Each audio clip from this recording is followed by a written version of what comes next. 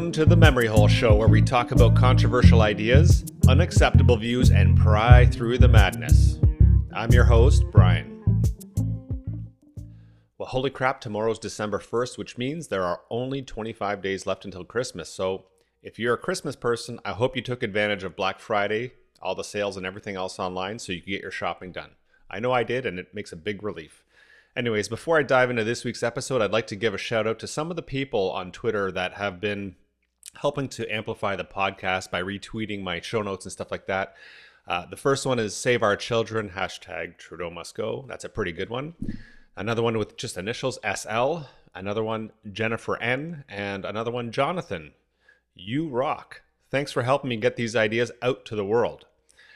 Okay, so this week I had a plan for another topic, but that's going to have to wait a little bit. All because of the Emergencies Act inquiry. That produced just way too much to talk about. So this will be a little bit longer than normal, but not too much. Let's jump in.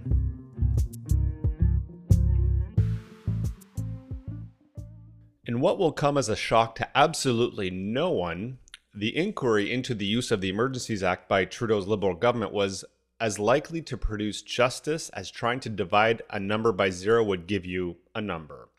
The Teflon people that make up this government were never in any danger whatsoever of being pushed out of their positions of power over us.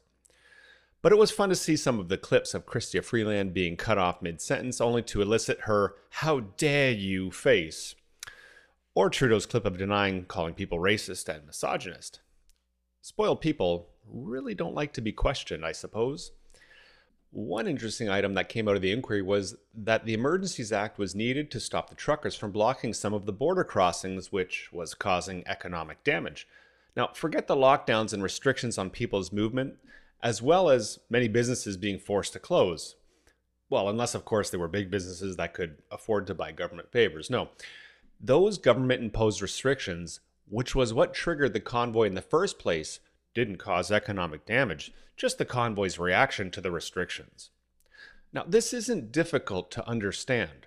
The government restrictions clearly had a negative impact on the economy and thus people's lives. And so too did the convoy that was jamming up the border and restricting trade. But one doesn't compare in scale to the other. But really, this could have been ended by stopping the government's draconian impositions, or at the very least having Trudeau talk to the convoy. At least they would have felt heard, and who knows if they would have left afterwards. Knowing that nothing of substance would come out of the inquiry, what really captured my attention were a few of the clips that I saw online. I've linked the clips here in the show notes for you to see at memoryholeshow.com, so have a look. There's, I think, 3 different videos on this episode.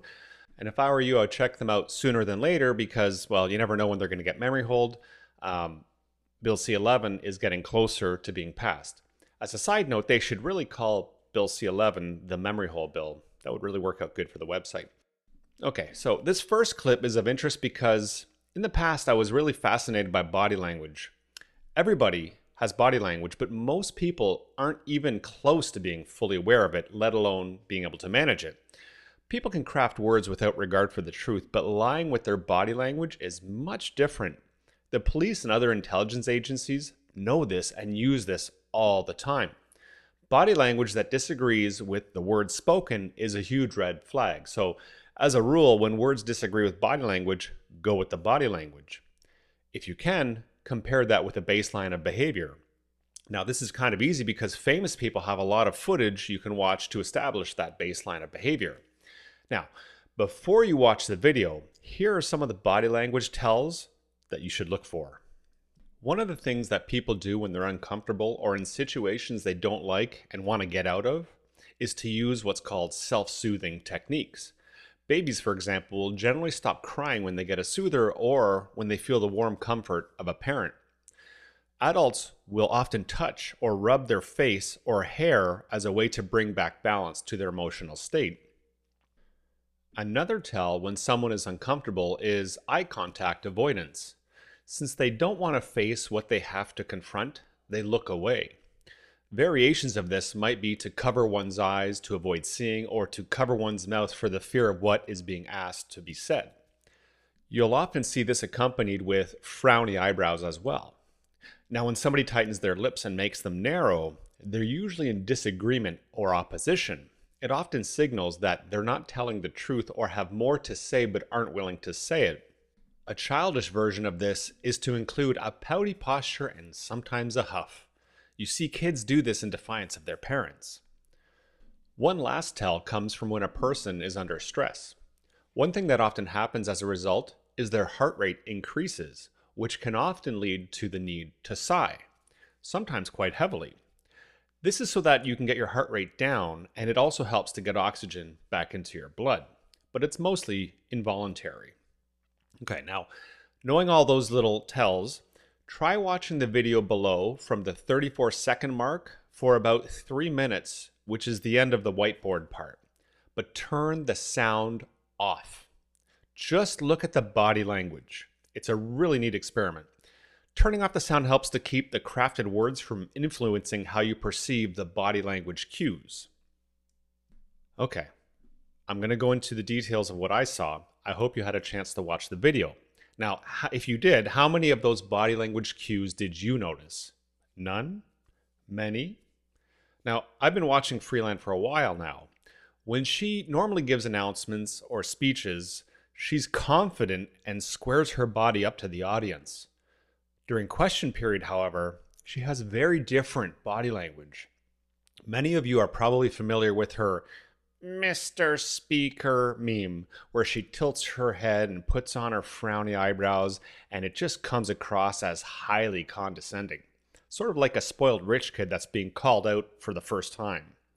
Now, during the inquiry, Freeland is clearly not in her comfort zone. Directly across from her is the stand for the lawyers asking questions. In this case, it's Brendan Miller. To Freeland's right is the Commissioner Rouleau, and to her left is the gallery of people. In front of Freeland on her desk are 2 screens. Now at the 38-second mark, Freeland wants to say something to Miller, and Miller accepts her offer, then promptly cuts her off. Now I think he does this to kind of diminish her value, as what she has to say is just not that important, and to kind of take her out of her position of power. To this, Freeland gets frowny eyebrows real quick and looks around to her left as if someone should be backing her up. Clearly, she is annoyed. But someone in her position should be better composed. It's as if somebody like Miller should not be allowed to question her or make her uncomfortable in a setting like this. Then Miller starts reading out the name of a document. Freeland adjusts her hair and gets a drink from her glass of water. The document shows up on Freeland's right screen. When she realizes what's on the screen, she tightens her lips. It's like an "oh shit" moment. As the document is being scrolled to the important part, Freeland begins to rub her chin, starts to look around more, and her eyes start to wander around in avoidance.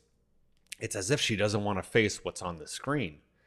Then she starts to self-soothe herself by scratching her eyebrow, rubbing the side of her nose and mouth, then her chin, and ends up by covering her mouth with a finger, sort of like in a shh gesture, as if to prevent her mouth from conspiring against her by saying something it shouldn't. To me, these are all signs of self-soothing. She is not comfortable with the content in front of her. After some more looking around, Miller brings up Dave from CSIS. Freeland can be seen, she clearly smirks, which comes off as a form of disdain. She then raises her shoulders and takes a huge breath as if to relieve stress or anxiety. Or maybe she's just trying to blow down a house made of straw. Either way, that was quite the audible and visual sigh. You could almost say it has an element of poutiness to it as well. I think you get the point. Body language is huge. Most politicians are good at this craft, but they are humans that make mistakes, and they aren't all equally good at managing their body language. Okay, so that was Freeland. Another interesting thing that came out of the inquiry was Trudeau's denial of calling people racist, misogynist, and anti-science. If you ever needed a lesson in how to be the perfect politician, well, here is your master class right here. So once again, I've included the video clip of Trudeau calling people all those things over here at memoryholeshow.com, so come on over and check it out. I've also translated what he has said so that for those of you that don't speak French, you won't understand it otherwise. So here's what he said. Trudeau, Yes, we will get out of this pandemic by vaccination. Okay, so first off, that's not your call, Trudeau. It's my body. Don't try to make my life difficult by trying to coerce me. Trudeau again.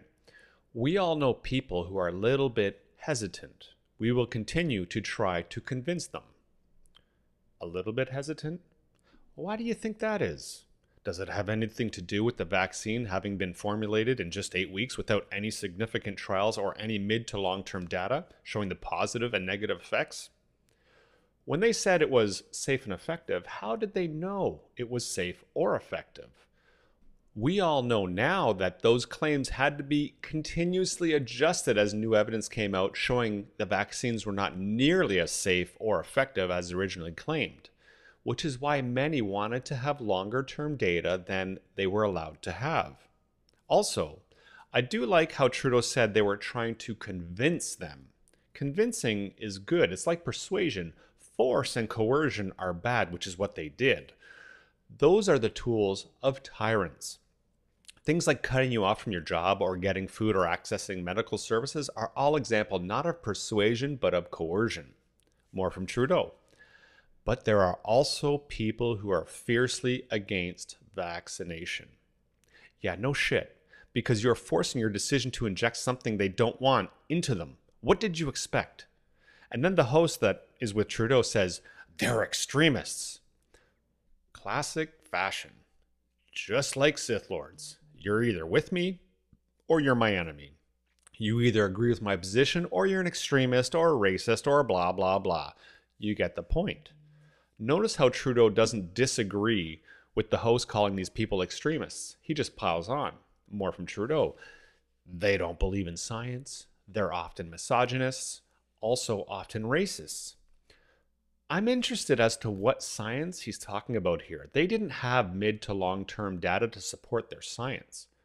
People that are cautious simply wanted to wait for that information, but that didn't work for Trudeau. Then Trudeau throws out this delightful tidbit. And we have to make a choice in terms of leaders, in terms of the country. Do we tolerate these people? To reiterate, Trudeau called out a group of people.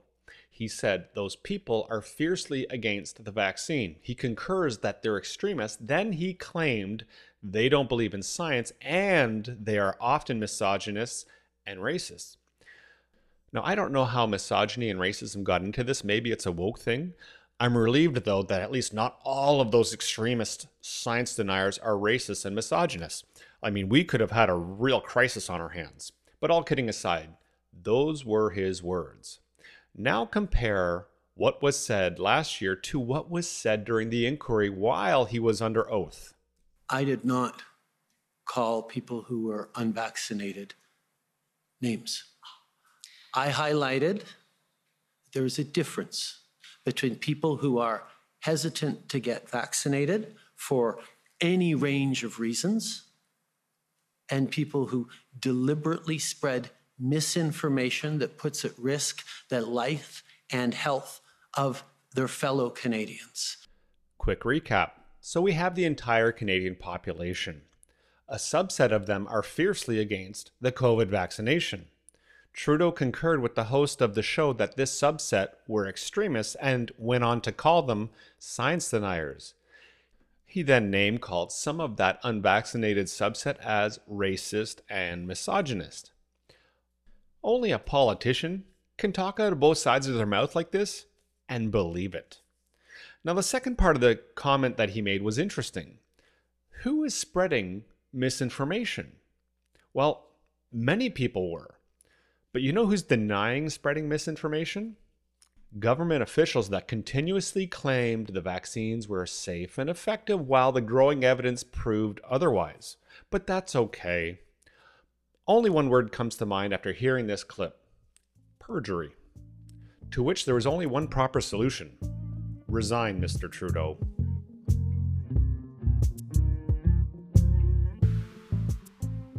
Don't forget to check out the videos in the show notes at memoryholeshow.com. I always find it interesting trying to show people new things or explain different things and all that, and the body language thing is quite interesting. Anyways, thanks again for sharing these episodes on Twitter so that other people can find them. And And you can always find my current episode pinned to the top of my Twitter feed at Memory Hole Show. And don't forget, hey, just tweet me something or whatever like that. It doesn't really matter. You never know what'll end up in the show. But wherever you jump in, join the conversation to unsilence yourselves. And don't forget, speak up or you'll get memory holed.